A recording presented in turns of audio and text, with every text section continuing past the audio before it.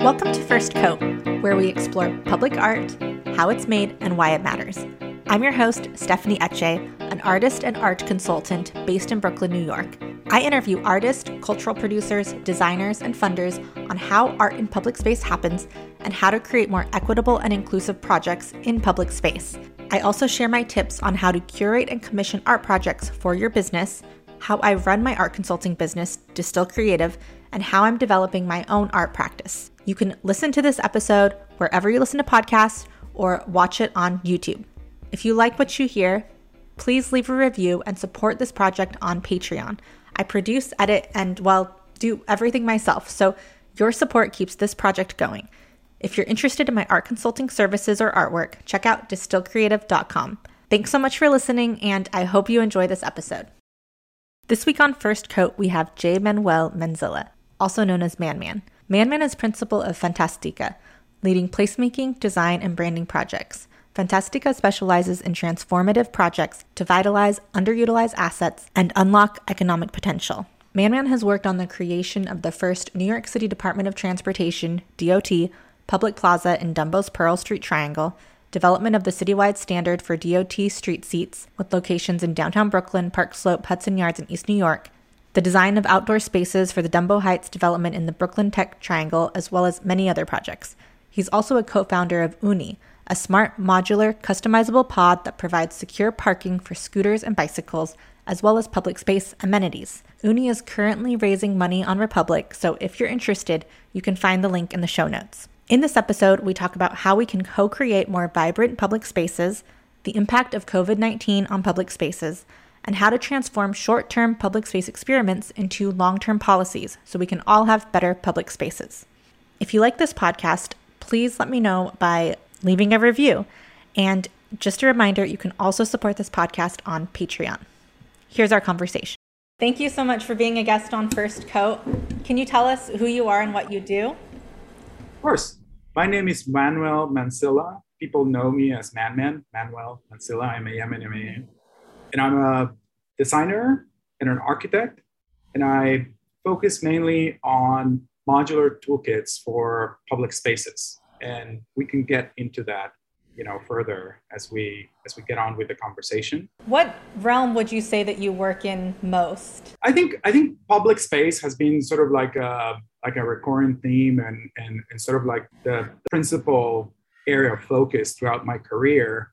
But we've done our share of, outdoor spaces as well in privately owned spaces, and quite a bit of public artwork as well. How did you start designing for public space? I was reading through your questions, and I was thinking back at the what I would call the beginning of my career, at least in New York City. It was something that I kind of fell into, and it happened kind of inadvertently because I guess I've always been interested and fascinated by the intersection of design and public space in a way, this idea of people, sort of like enacting their right to be participants in the creation of a city through the creation of either art or public spaces. And so, it was around 2008 when I was doing a master's in urban design at Pratt, when I got my first internship at a business improvement district in Dumbo. And so we were talking about placemaking was kind of like a new thing back then, right? And so, and that's sort of like, I think it was also a little bit of a zeitgeist of the times that we were going through with some of the other things that were happening. I guess the economic crisis also played a big role in people having more time and less resources. I feel like those were very symptomatic, right? And suddenly, finding ourselves in a neighborhood that had a community, but by many was seen as not a neighborhood, right? And so this idea of starting to create public spaces with very little time and very little resources in a collaborative way is something that I got really interested on early on, but not in a guerrilla sort of way, but more in a legitimized way. where it was happening through the city agency or agencies, right, through the business improvement district, and talking together with some of the other city agencies like the Department of Transportation or the Parks Department, right? And so making them aware of the needs of a new and sort of like growing residential community in a place that was transitioning from post-industrial to a residential, right? And it was right at that time because it coincided with a rezoning of a big chunk of Dumbo at that time, right? So what was one of the first projects you worked on? It's funny, I was also thinking about that, and the Pearl Street Triangle seems like the epicenter of everything, right? And even today, I guess if you punch in placemaking on Google, you'll get the Pearl Street Triangle in there as one of the top hits, right?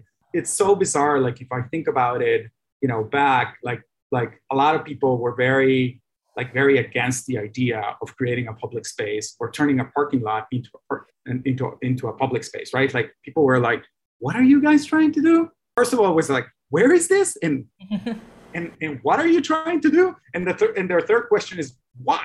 Like, why do you guys want to do this? Like, who would ever want to sit there? Like, who would ever want to spend a lunch or a coffee, in that space, right?" And I guess it was Tucker Reed, my partner, who was the head of the Business Improvement District, and Janet Sadikan, who was still at the Department of Transportation, who actually, started to talk about this idea. And she saw it was either because she believed in the idea or because Tucker wouldn't stop calling her, or a combination of the two, right? I'm sure it lies somewhere in between, somewhere in the middle, right? And they finally told us, all right, go ahead. We'll call it a temporary project. And yes, just go ahead. It's most likely not going to work, but, it's like, go do it. And it was literally Tucker, myself, it was two other people at the bid. And we were like literally painting, that triangle on a Friday afternoon. We bought like 2 cases of beer, and we invited some of the other community folks to come, some of the other artists and community folks to come and help out. And it became, what I then like to describe as my own definition of placemaking in the way that I think about it is this idea of the stone soup, right? It's like, if you're familiar with the story of the stone soup, is like this kid who's walking through a forest and knocks on some stranger's hut and says, "Oh, can you please come in and borrow your kitchen because I want to boil this stone and make myself a stone soup." And this old lady is like, "What a crazy idea, and what a curious little boy, but sure, come in." And as he's like boiling his stone or his little rock, he's like, "Oh, I see that you have some leftover scallions, and can I borrow a pinch of salt?" And before you know it, he's like putting a bunch of things into his soup, and the soup starts to smell really, really good, and the lady starts to get more and more involved, and before you know it, she's called her friends, and it becomes a party, right? And so this idea of how you can prompt people with an opportunity to collaborate and start bringing their own thinking and their own resources into a space, right, or a meal, right, and how that sort of like develops new ideas, new spaces, new events, but more importantly, new connections among people. And I think that those connections are long lasting and sometimes last, even longer than the spaces or the events themselves that most of the times are ephemeral. Like here we are talking, I'm talking about Tucker and Janet Sadikan, and we still have these stories that connect us, because of this moment and this space that happened, right? And those connections and those relationships, sometimes outlive the spaces, even though the Pearl Street Triangle was a very successful space and still there, and it's very loved and cherished by that community, right? Yeah, it's definitely. Sorry, my cat's crying. You want to say hi, Kike? Hello.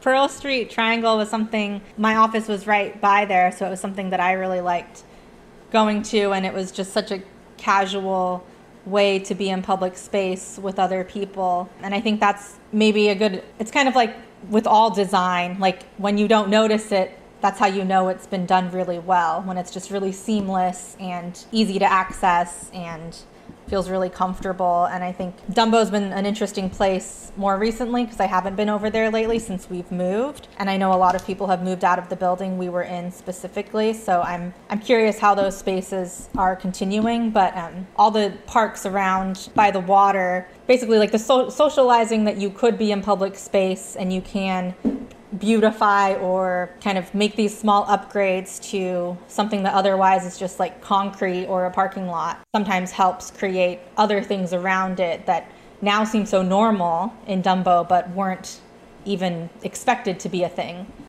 Correct. Not only filled a void, but it also sort of like blurred a very strong boundary, which was the train, right? Between, sort of like the east and west side of the neighborhood, right? And I think that with a lot of the more successful examples of placemaking, like to your question about what is a successful, placemaking project, I think that when it spreads, when it becomes contagious, right? Because how the Pearl Street Triangle triggered then the opening of the archway, right? Because it became evident not only that people would go and that people would use it and that people would help grow it, right? But it also, pointed to other opportunities around it, right? Like why not reopen the archways that had been closed for like decades, right? And now that becomes, another key to this puzzle, right? And how you then start to add the city bikes to it and the, all new furniture and new greenery. And eventually it becomes a capital project, which I believe is going to close one of those two streets, either Pearl Street or the other one next to it. It'll be a real plaza, right? After 20 years or so, right? Right. Something that started temporary can now be something that will be maintained for hopefully ever. I like what you said about why not. Like, I think a lot of times these small interventions help people question, why not do this? Why not do that? Why not try this? As opposed to just not thinking about it. Because there are so many spaces that both of us probably walk by every day, or everyone listening probably walks by every day, and you just assume like that's going to stay closed, or that parking lot's always going to be a parking lot, or we're never going to have a park here. But sometimes just doing a small thing can help just be the impetus to get people thinking, why not try this? Which brings me to the DOT street seats. Can you tell us a little bit about just what is it and what have you done to work on to create it and mold that? Sure, and it's funny because it's all as you'll see as we go through this interview, it's all part of one story, right? Because what happened was when Tucker moved from being the PD at the Business Improvement District in Dumbo, he then became the president of the Downtown Brooklyn Partnership in downtown Brooklyn, right? And so downtown Brooklyn at the time, this must have been like 2012, if my memory serves me right. Maybe a little bit later, maybe like 2015. And downtown Brooklyn back then was very different, right? And so we were really thinking of how we could activate some of the streets that were, there wasn't really that much going on. And downtown Brooklyn, to the nearest like public space, it didn't have that many public space. So what can we do with all these side streets, right? And so the idea of parklets, which was really going in places like San Francisco, but not so much in New York City, right, came about. But the way that folks were thinking about parklets back then was more of like an opportunity to showcase how designers, how good designers were, right? And so you would see these very beautiful, but very, intricate sort of like parklets popping up, in places like San Francisco, right? But it wasn't, it wasn't anything, at least from what I found at the time, it wasn't anything that could be grown at scale, and it wasn't that affordable. It wasn't like really cost effective to make such a sophisticated and intricate installation, especially in downtown Brooklyn. We didn't really have that much of a budget for it. So I started looking at, this idea of modularity, right? And so I came up with, what I like to call either like a Lego kit approach to parklets, right? I had some, like in my mind, I had some like very, basic guidelines. It should be done with off-the-shelf components that, you most likely would find in like a Home Depot or a Lowe's, right? Like it should be put together with very simple tools by someone who is not like highly skilled or trained in any way. Like anyone with like a power drill should be able to put this thing together, right? And most importantly, you shouldn't need to like chase me down, if you ever need to repair something or maintain it. Like it should be very easy to maintain and it should be very easy to repair. And those were sort of like the guiding principles to the design. So we put together this proposal to build not one, but three of them. And they were not going to be one parking spot long, but twice as long. So, it's very, very ambitious, right? Like we put together these three massive parklets and we put them, on three parallel streets in downtown Brooklyn. And, it was like, again, some of the locations people were like, why would you put like some seating here? Like who's going to sit there? It's like because these streets where you didn't see that much people like walking around or doing stuff, right? And so there were a lot of skeptics, right? And it was a smashing success. Like every day you would walk by, you would find people like having lunch there or having coffee or doing a little bit of work. So it was really, really successful as a placemaking or public space activation.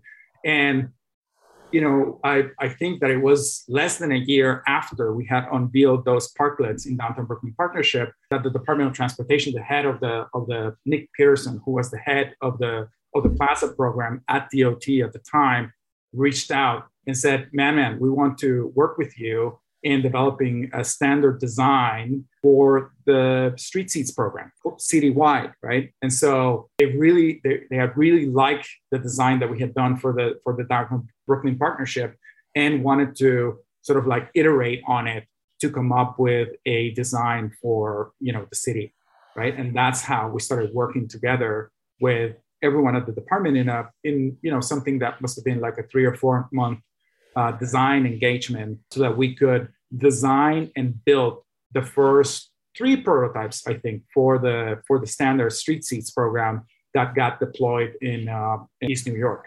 You talked a little bit about guerrilla placemaking initiatives, but why can't people just do whatever they want on a street? That's a pretty good question. I like the idea of legitimizing some of these processes just because in my mind, that's how they get codified into policy. That's how they get enacted into medium-term and long-term decisions about places and communities, right? So to me, it's always been important to do it under the wing of a city agency and in collaboration with other city agencies, right? Because I think that's how you get long-lasting impact when it comes to how these things, go from temporary or provisional to temporary to semi-permanent to permanent, right? Mm-hmm. But what are some issues that would come up if everyone were just doing whatever on the street, which right now is kind of what just happened this past year with restaurants and such. But like, for example, I've noticed more incidents with like getting out of a car or a cab, an Uber, a Lyft, and if the restaurant has their seating out where the parking spaces would be and there's no protected bike lane, then there's more chance that you're going to hit a biker if you like the space for a bicyclist is much smaller when there aren't regulations about how far out something could be. Or, I mean, obviously people complain about parking with parklets, just having fewer parking spaces when the parking spaces are taken up by things like street seats or parklets or restaurant seating. Why do you think it's important to have these regulations, or what would it prevent, I guess, if we didn't have them? Yeah.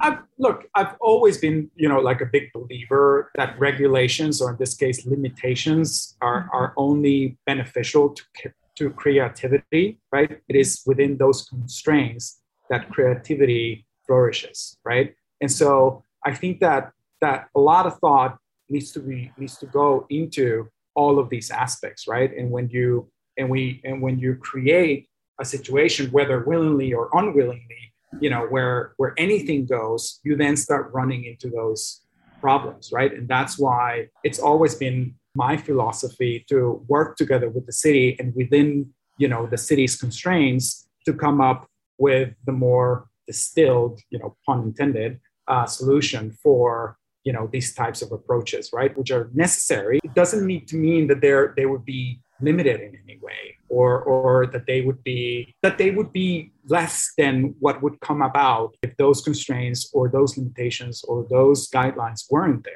right? So it's just a matter of working with them in order to sort of like come up with a solution that benefits not one specific industry, but the population at large, right? How do you think COVID-19 the pandemic in general has affected public spaces? That's a really great question. And obviously, I think, folks like you and me have been thinking about this for a long time. And I don't think that we've seen all the changes that are going to come out of this. I think we're starting to see some changes, right? Because, I think what we've seen so far, like a year and a half into it, is very reactionary. It's like something that came out of great necessity, right? Responding to a crisis, and has led to a lot of really good ideas, and has proven that a lot of the things that were taboo to the city suddenly, like things like parking or the lack of parking, right? Or things like, sheds or covers over parklets or street seats, right? Like things that could not be talked about or mentioned before, suddenly they're okay. And the city didn't go into chaos, or, there was no panic because of these things, right? Like then they sort of like help prove that maybe there is a way to incorporate these things, right? Now, on the other hand, you do see a lot of things that were put together in a very sort of like, in a very nilly-willy way, right? And so a lot of, you see some beautiful examples of design and architecture, right? But in many cases, you see things that are either, they're not great from an aesthetic standpoint, but they're also not safe, from like a structural integrity standpoint, right? And that's something that is a big no-no for me, right? It's like, how do you ensure that a lot of these structures are safe, and how do you make sure that they're not going to look like shanty towns in X number of months or years, right? And I think that that's really important, and that's why having specific guidelines and parameters in place is important, right? Definitely. What do you think is the future of public spaces? Well, I think just taking that thought a little bit further, right? Is like, what comes after reactionary, right? What comes after ephemeral, right? What comes after, we've had time to sort of like analyze and think through what we've seen so far as everything that has been put forward, how people have reacted to it, how the city has responded or sort of like dealt with it, right, in a way.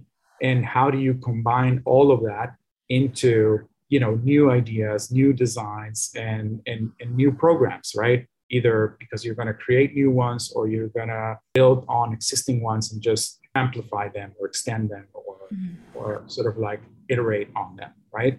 And I think, I like to think of it as sort of like a movie set, right? Where right now it's sort of like you're walking through a movie set, and it's sort of like a resemblance of a reality that could be or will be, right?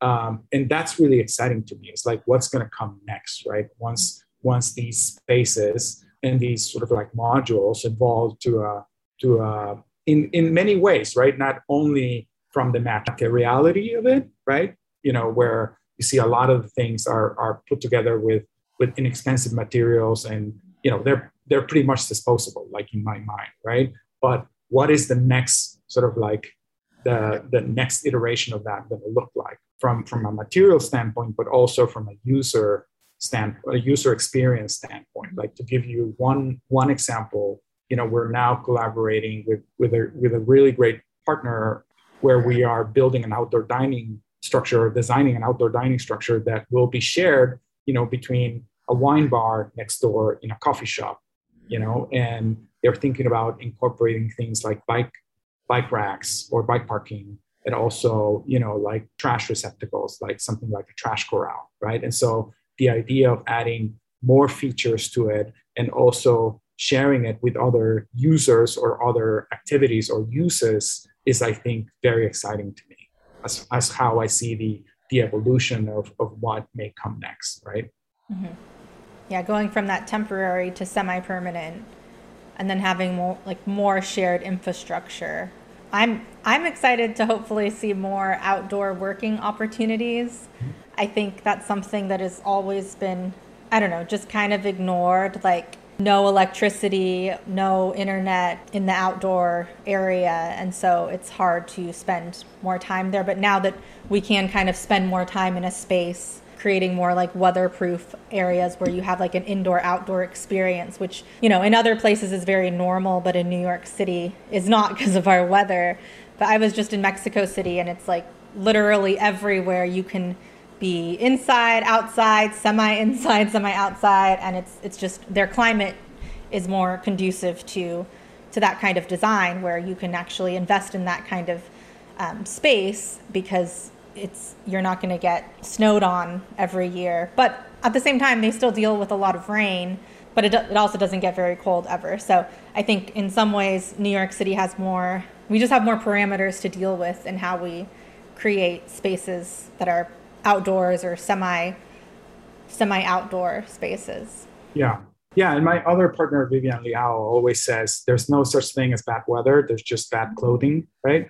Mm-hmm. But yes, to your point, I think the idea of bringing power to some of these outdoor installations or modules, right? And that leads to some other really exciting opportunities, right? Because I think that the connection with other activities such as outdoor, work or outdoor exercising, right? And is exciting, but I think there's another opportunity with how these things tie into micromobility that I think it's really, really exciting, right? And so some of the work that we're doing with our sister company Uni is also super exciting, right? And we'll see some very exciting updates coming in the near future with that one as well. Do you want to talk about fast casual? Yeah, in line with these modular outdoor activity toolkits, right? We've created one that is specifically geared towards the restaurant industry, but also, there's possibility of doing outdoor work, like an outdoor office as well, which I think has a lot of potential. Like you were saying, why couldn't there be these types of modules where you can, sit down, do some work, you have, a charger for your computer or your phone, right? And you have, a nice, comfortable desk to sit on and some shade, right, during the warmer months. So we designed this flexible activity module called Fast Casual. And, the idea there is how can you create such an amenity that, people would want to hold on to as opposed to, the disposable version of it, and have it redeployed, every season, pretty much like how you do it with a street seats or parklet. And so instead of thinking, what can I do as fast and with as little money as possible, and then I'm either going to have to keep retrofitting it or adding to it or taking from it. Because, it's funny how in looking how the evolution of plywood shed, right, it went from, like a plywood parklet to a plywood shed to a winter log cabin, right? And every time you would see the same couple of guys coming with more and more plywood, adding or taking from it. Because then, once the year came around, it's like now they're taking off layers, right? So they're either taking panels off or they're taking the roof off. So it's funny how that evolution. So instead of seeing that where you have these sort of like Frankensteins all over the place, it's like one system that is additive, that is designed to change with the season or change with the user, right? And, to be adaptable. Because like to give you one example, we've had this one instance with one of our locations where the DOT had to repave Broadway. So everybody on Broadway, on that stretch of Broadway, had to literally move their outdoor dining structures in like, a couple of days, right? Ours took 5 hours to move it. And we actually moved it to the side street, and it was fine. And is designed for that. But a lot of the outdoor dining structures, were either, damaged or completely destroyed because they're not designed to be moved like that. Do you have any deployed right now? Yes, we have a coffee shop called Foreigner in Flatiron District. We have one in Krispy Kreme in Times Square, in the 48th Street location. We have another one at the Daily Provisions in the Upper West Side on 78th in Amsterdam. And we have a couple more coming that will be announced in the next couple of weeks later in the fall. Awesome. Well, I'll definitely put links to those addresses and to Fast Casual in the show notes so people can check it out. Given your work in public space, how would you define a really good public space? Or what should every public space have? That's a really, really good question. I mean, let me put it this way. The spaces that I like to hang out in will be very diverse in nature. Like when you see a combination of all kinds of folks, like doing all kinds of activities, and people really making their own little version of a public space, right? And what that means is using it in their own personal and intimate way is what I think counts for a good public space, right? But there's also something to be said about the design, right? And you mentioned something about design. When it's good, it just sort of like becomes invisible, right? But there's a lot to be said about programming, right? And we touched on it a little bit before when you were saying, oh, what is it about Guerrilla that you don't like, right?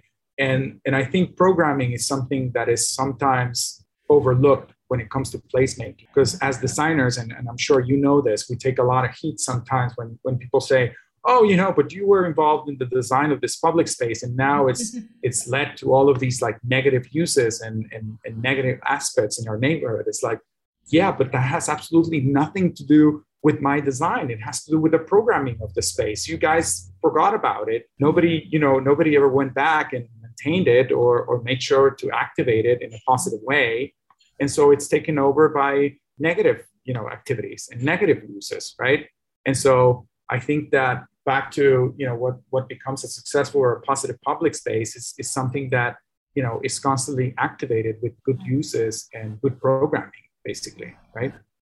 Right. Yeah. And that takes money, which I think is something that is sometimes maybe not forgotten, but pushed till the end of the budget, right? Like there's this budget up front for the design and implementation, but then it's not thought about like what happens in 1 year, 2 years, 3 years, 5 years, and both from a maintenance perspective for any kind of structure or public art or anything, but then especially programming. I mean, ideally, you would have this thriving space that kind of programs on its own, but even a place like Washington Square Park has like 20, 30 little groups that do their own programming, and that's why it's so activated. It may not be like a city-run thing necessarily or one bid running the whole thing, but it's these little pockets of groups creating their own little communities that make it so vibrant. And I think it takes stirring the pot to actually get that going. And usually that takes money to actually start. Not that you need a lot of money to do programming, but you need at least a person who is going to want to create activities in the space. And something that I've seen in a lot of spaces and that I've done myself in spaces is just utilizing the existing communities, because there's always a community in any place, and usually many different communities doing things. Like the soccer club is there, like kids need a place to play soccer, or there's a group of moms that want to have like baby playtime, or just there's a yoga studio down the street. And all of these people usually would love the opportunity to use a public space. It's one of those like why not things where you don't really think about it. And then once you see someone doing yoga in the park, you're like, oh yeah, we should also do yoga in the park. But then some people might think like, well, do I need a permit, or like, am I allowed to do that? And in every place it's different, but just having that person who actually does the thing, I think can really help other people start doing things, which is one way to get around not having a large budget of programming, just utilizing what exists in the area. Yeah. What are some resources that have helped you along the way in doing what you do? Just an insatiable curiosity to hear other people's thoughts on something, because I think that to your previous question, right, or to your previous point about programming, right? I think that, what I've always enjoyed about placemaking or my own placemaking projects is this sort of like booby trap quality to them, right? Is like prompting, in what that means is like the act of like prompting people with an opportunity to get involved in the creation of a space or a thing, right? And so what that happens is, you oftentimes you get surprised with folks who maybe you've never been asked and suddenly come up with like brilliant ideas, right? Mm-hmm. But when those ideas are enacted, then you have a collaborator, you have a steward for life for that space, right?